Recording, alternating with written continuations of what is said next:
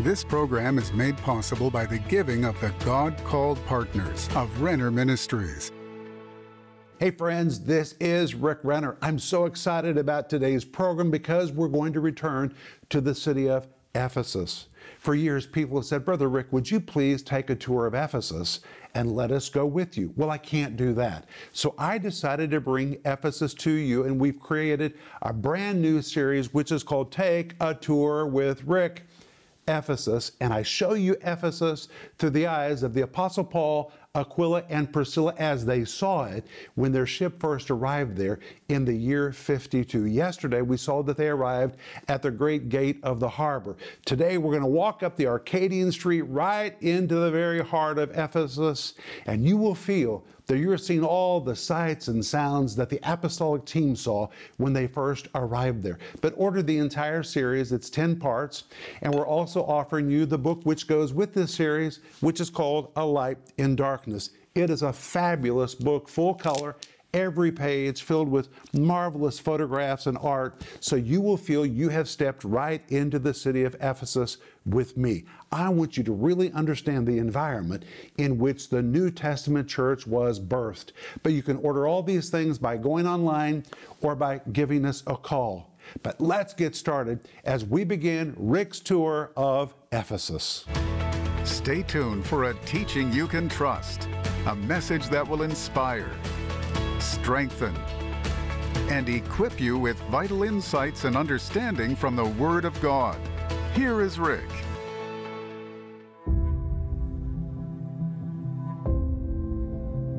In AD 52, when Paul came here with his team and they walked on this street, they would have seen to the side a huge lower harbor marketplace, which was the slave market of Ephesus. In 52 AD, there were big slave markets all over the world. Rome had a big one. Alexandria had an enormous one. There was a big one in Athens, a huge slave market in Corinth. But the slave market here in the city of Ephesus was very important because from here, slaves were carried into the whole of Asia Minor. And they regularly arrived here in Ephesus on ships, being transported from other parts of the empire. They were immediately disembarked from the ships like cargo, carried into the slave market where they were placed on the dock, immediately to be inspected by potential buyers who purchased them and carried them home as their personal slaves. Wow. And it's for sure that Paul, Aquila, and Priscilla saw this slave market when they first entered the city of Ephesus. And this is so very important to the New Testament, particularly to the book of Ephesians, where Paul writes about redemption. The word for the market is the word agora.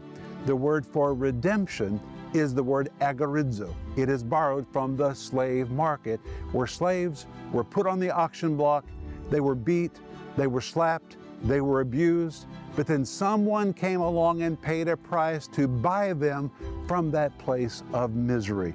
That's the word redemption, which we find in Ephesians chapter 1, verse 7, Colossians chapter 1, verse 14, but most notably in 1 Corinthians chapter 6, verse 20, where Paul writes, you are bought with a price. That word bought is the Greek word agorizo, borrowed from the word agora, the slave market of the ancient world, which means Jesus purchased you and me with his blood and set us free from spiritual slavery. But it's for sure that the Ephesians really understood that word redemption, because right here in the very heart of the city, near the big storehouses and warehouses at the harbor, was the slave market, where slaves were put on the auction block and somebody came along to redeem them, to purchase them. But my friends, no price has ever been paid higher for a slave than the price that was paid for you. You were purchased with the blood of Jesus. But when Paul and his team walked on the street right past that marketplace where slaves were sold, they probably didn't realize that many of their first future church members were going to come from the slave market. That's because most of the members of the early church were slaves.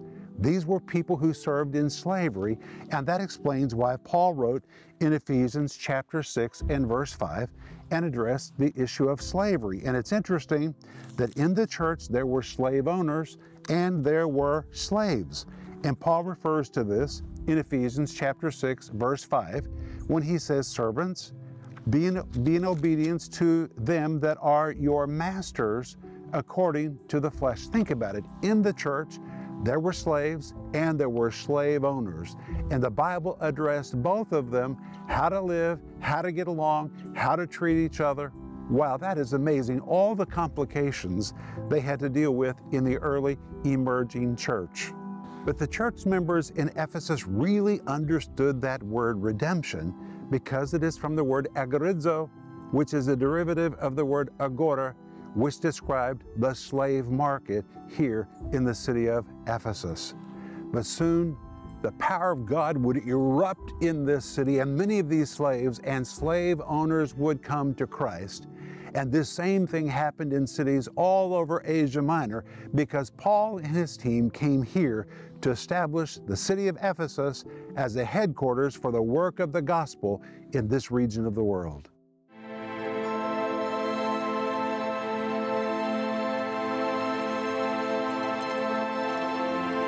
Paul and his team continued walking up this street, which today is referred to as the Arcadian. Back in those days, when Paul and his team arrived here, it was simply called the Harbor Street, but later it was renamed. I'll tell you why in just a moment. But the street was paved with massive marble stones. They are amazing because they're so huge and they're pristine white. The street was lined with 200 columns, and interspersed between the columns were nearly 200 shops. The street was 1,800 feet long and 35 feet wide. The boulevard must have looked endless, going all the way from the harbor gate to the massive steps that led up to the great theater. And as Paul stood on this boulevard, he must have gazed in amazement at the great theater in the distance before him. And he didn't know that in just a mere 3 years, thousands of idol worshipers would gather in that same theater to raise their voices against him and against his companions in the ministry. But eventually, this boulevard became known as the Arcadian because it was restored at the order of the Emperor Arcadius, and as a result, it was subsequently renamed in his honor. And if you have an arcade in your city, that word arcade is derived from this street, where there were all kinds of shops and all kinds of business taking place. But when Paul, Aquila, and Priscilla arrived in 52 AD, the long boulevard, made of pure white marble, was still in its stunning original condition. The decorations along the boulevard were simply lavish, intended to let newcomers know they had entered a city of great wealth and power. It must have been mind-boggling for Paul's team as they walked up this boulevard for the first time. Both sides of the street were lined with a long row of stoas, that's long, covered colonnades, that followed the entire length of the Arcadian on both sides, all the way from where it began at the harbor gate to where it ended at the base of the great theater. The colonnade roof was supported with 200 magnificent columns and pillars. The floors of the colonnades were covered with fabulous mosaics rivaling works of art in palaces. But Ephesus was so lavish that these incredible mosaics were part of the pavement for those who shopped under the roofs of the covered colonnades. It must have been astonishing to Paul, Aquila, and Priscilla to see this exquisite craftsmanship on floors in a street market. The colonnades were filled with people shopping for exquisite products and goods that were brought to the city on ships from abroad. And interspersed between the shops were niches with statues of gods and Roman leaders, historians, poets, writers, and musicians. Elegance abounded everywhere the human eye could see. And because of a niche with inscriptions excavated near the great theater, we even know that this marvelous boulevard was lighted at night with 2 rows of torches. Today, when you walk on the Arcadian, there are so many interesting sights to see from earlier ages. For example, from the Roman period, there are rooms that had reflective pools designed to reflect the statues of gods and emperors. As you walk along, you often see circles in the pavement with intersecting lines. They look perhaps like board games that would be played by children, but in fact these were secret codes left on the pavement by Christians. And in fact, if you dissect all the lines, it spells ichthus, which was a word used for early Christians to identify where they were meeting, where they were working. The word ichthus was a special word used by early Christians as a secret code. It's actually the Greek word fish, ichthus, but the first letter is iota, and to the early Christians it meant Jesus. The second letter is chi, and to the early Christians it meant Christ. The third letter is theta, and to the early Christians it meant God. The next letter is upsilon, which to the early Christians meant Son. And the last letter is sigma, which to the early Christians meant Savior. This was a special emblem used between Christians to identify where they were working, where they were living, or where their secret meetings were taking place. Also, as you walk up the Arcadian today, there's one very tall special column that remains from 4 earlier columns. And these columns were erected during the Byzantine period of the Roman Empire, which was the later Christian era of the Roman Empire. And each of these columns represented one of the gospel writers. 3 of them today are gone, and the one that survives is the column dedicated to the Gospel of John, and that is amazing because John lived in this city when he wrote the Gospel of John. Also, as you walk up this street, you can see the remnants of approximately 200 shops. Today they're filled in with dirt, but interspersed between these columns are doorways which once led into shops where people could buy all kinds of products which had been brought here on ships from all over the Roman Empire.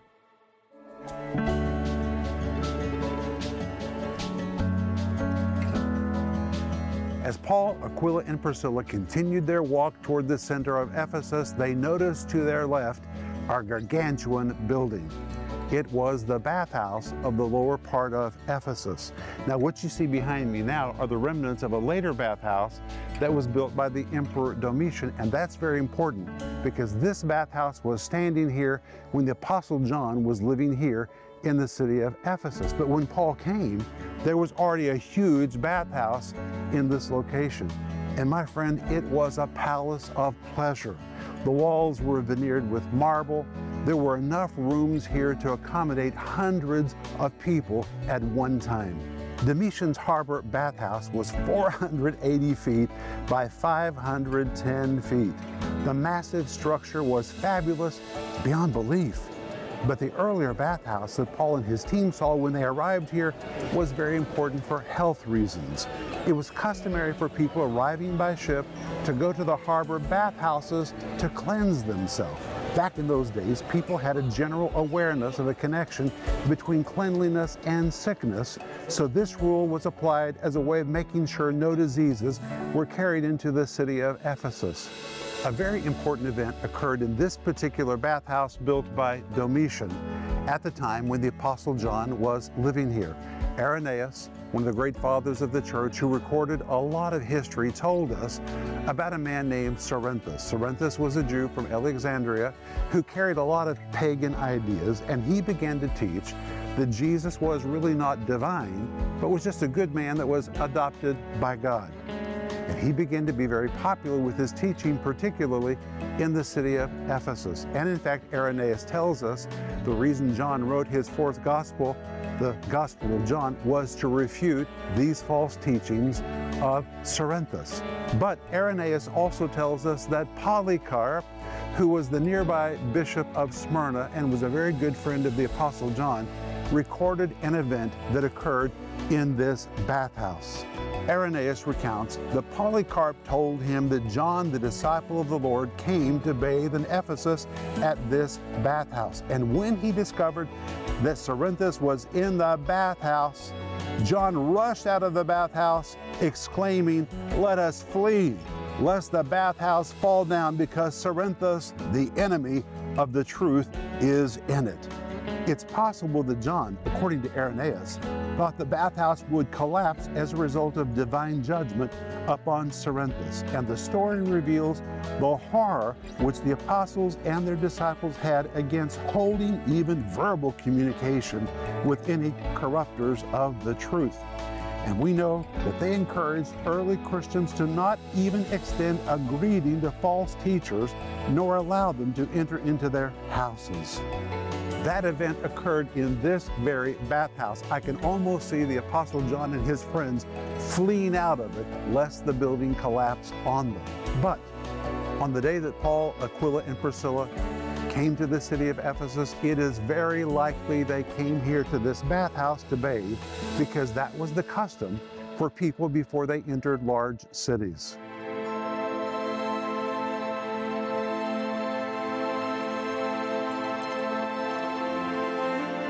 After the apostolic team had walked the 1,800 feet on the Arcadian from the harbor to this place, they came to this amazing set of stairs which leads up to the Great Theater. But in this particular location, two streets intersect.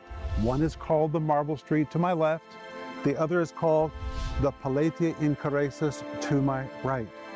Pedestrians now had three options. They could walk up the steps into the Great Theater, or they could turn left and go on the Marble Street, which led toward the center of the city, or they could go this direction and walk the Palatia Incuraeus, which led to the great stadium of Ephesus. They could walk up the steps to the entrance of the Great Theater, and Paul, Aquila, and Priscilla may have done that.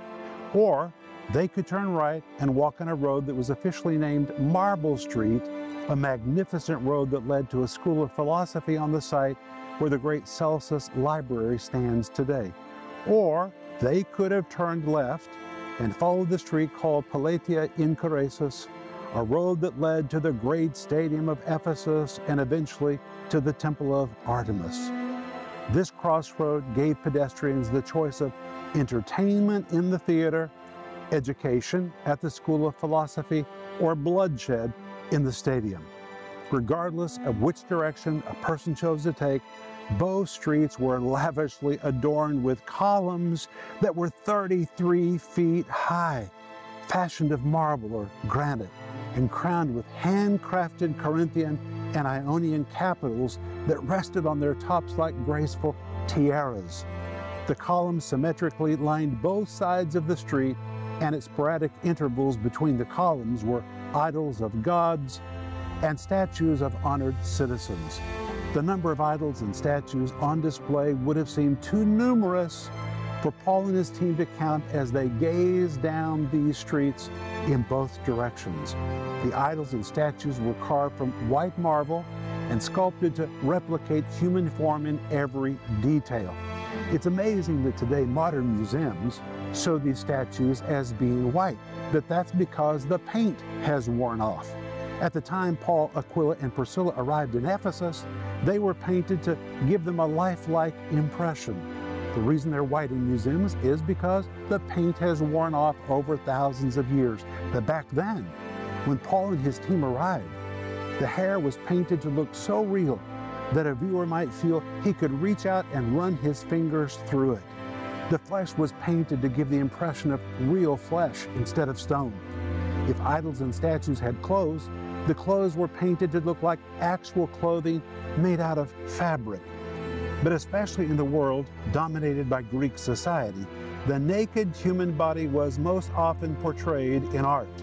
The walls of palaces and temples all over ancient Greek lands were adorned with reliefs depicting naked men and women. The Greeks particularly loved to display men in nudity, representing their muscular physiques, because the male human body had virtually become an object of worship. And during classical Greek times, it was a rule that men should always be depicted as being muscular and strong. And so for this reason, nearly all the sculptures of men from that period depict men with nearly ideal physiques. But for Paul, Aquila, and Priscilla, this display of nakedness must have been deeply disturbing. As Jews, these three had been instructed from childhood that the human body was holy and the public nudity was an offense to God. Since these images at that time still retained the original paint, one can only imagine how objectionable this sight must have been to Paul and his companions. It looked like pornography standing all around them. But this sight gave Paul and his team a deeper revelation of the rampant depravity in the city, as well as the enormous challenge that was set before them. But when Paul and his team reached the crossroads at the base of the great theater, if they looked in either of the directions, they would have seen hundreds of these flesh-colored statues and idolatrous monuments lining the street to their right and to their left. But Paul and his apostolic team knew they were coming to a city that was spiritually dark. But they also knew that if God called them to this place where wickedness abounded, grace would also mightily abound. And in the years that followed, God's amazing grace was poured out in this dark city in so many amazing ways.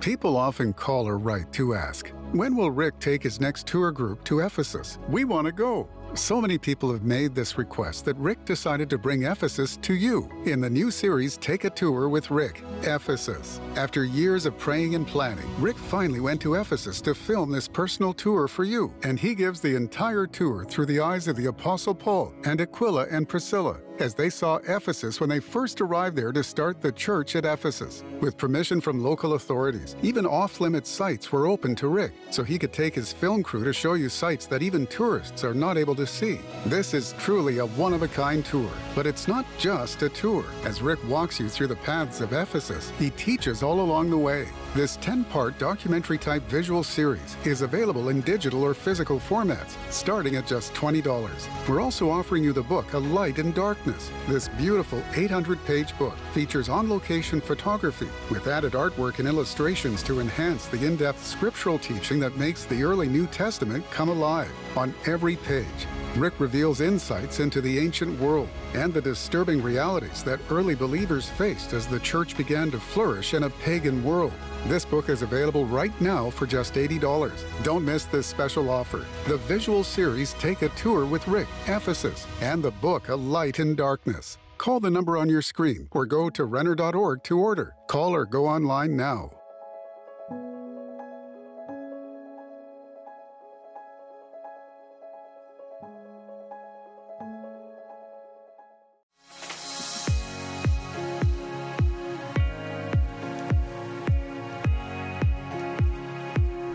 Hey friends, this is Rick Renner, and today I want to give you a report about what's happening in the construction of our new studio.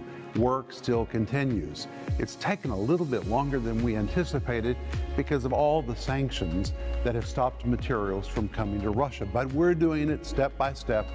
And today, they're installing the fireplace, which is going to be the centerpiece of this big room where we're going to be filming programs. But in addition to this, there's going to be another set over here and another set over there. So many angles and opportunities to film teaching that people can trust in this room. But of course, this is just one room. But I have to tell you, I'm pretty excited about this room. To think that TV programs with the Word of God are going to be filmed right here. And when I look around this room, you can see this electrical grid that's going to hold all the lights. It's on electrical pulleys, so it goes up, it goes down. It's just going to have everything we need to film the teaching of the Word of God. But hey, there's more than this. Let me show you. Well, I know you can't tell from what it looks like right now, but this really is going to be one of the smaller studios, and this is going to be Denise's studio, because Denise is reaching women everywhere with her programming. And right from this spot, Denise is going to be sending her teaching to women all over the world. But hey, there's another set in addition to this one. This is our third studio in this new building. You may say, why do you need 3 studios? Because we're filming a lot of programs. Right now, we can only film one program at a time. We have to set it up, take it down, but this will enable us to do multiple things at one time. But on both floors of this building, there are multiple offices. In fact, there are 18 offices, and in all of these offices, people are going to be doing editing, writing, producing programs, working with our network. It is amazing the activity that's going to take place in this building. And it's not about buildings, it's about people. People need the teaching of the Word of God. But it's your generous gifts that have helped us to build this, and we will complete it. But right now we're in phase 3 of our ministry, which is paying off our Tulsa ministry headquarters. We want to pay it off because the moment it's paid off, all of those funds will be released for us to broadcast the teaching of the Word of God around the world. And that's really our goal, to get the gospel and to teach people the Bible all over the world. They're just crying out for it, and they're waiting for that signal to come with the answer that they've been seeking. So please help us as we finish phase 3 to pay off the Tulsa facility.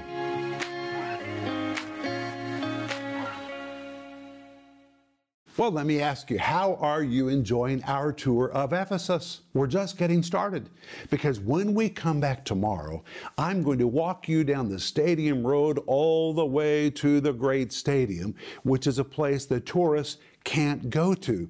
So in this series, I'm taking you to places that visitors cannot visit when they go to the city of Ephesus. Then we're going to return and go to the great theater where many biblical events took place. It's going to be amazing. Please don't miss tomorrow. But the entire series, which is 10 parts, is called Take a Tour with Rick.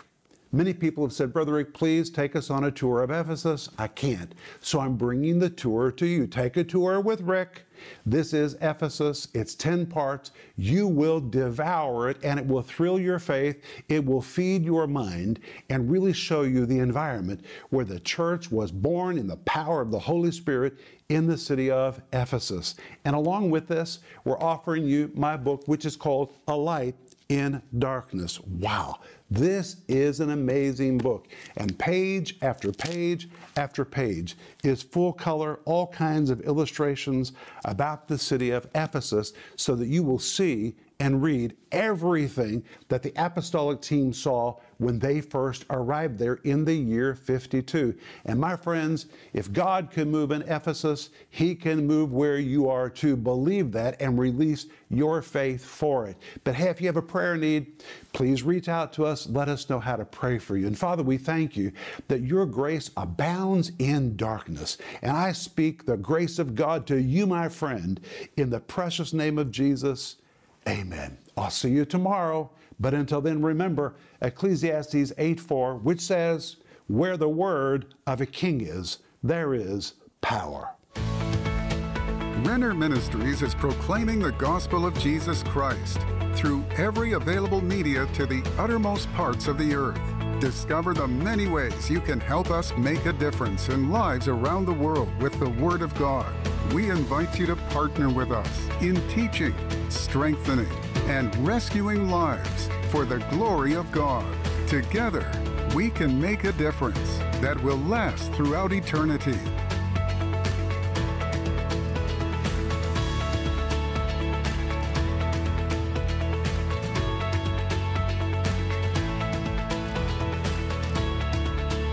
This program was made possible by the giving of the God-called partners of Renner Ministries.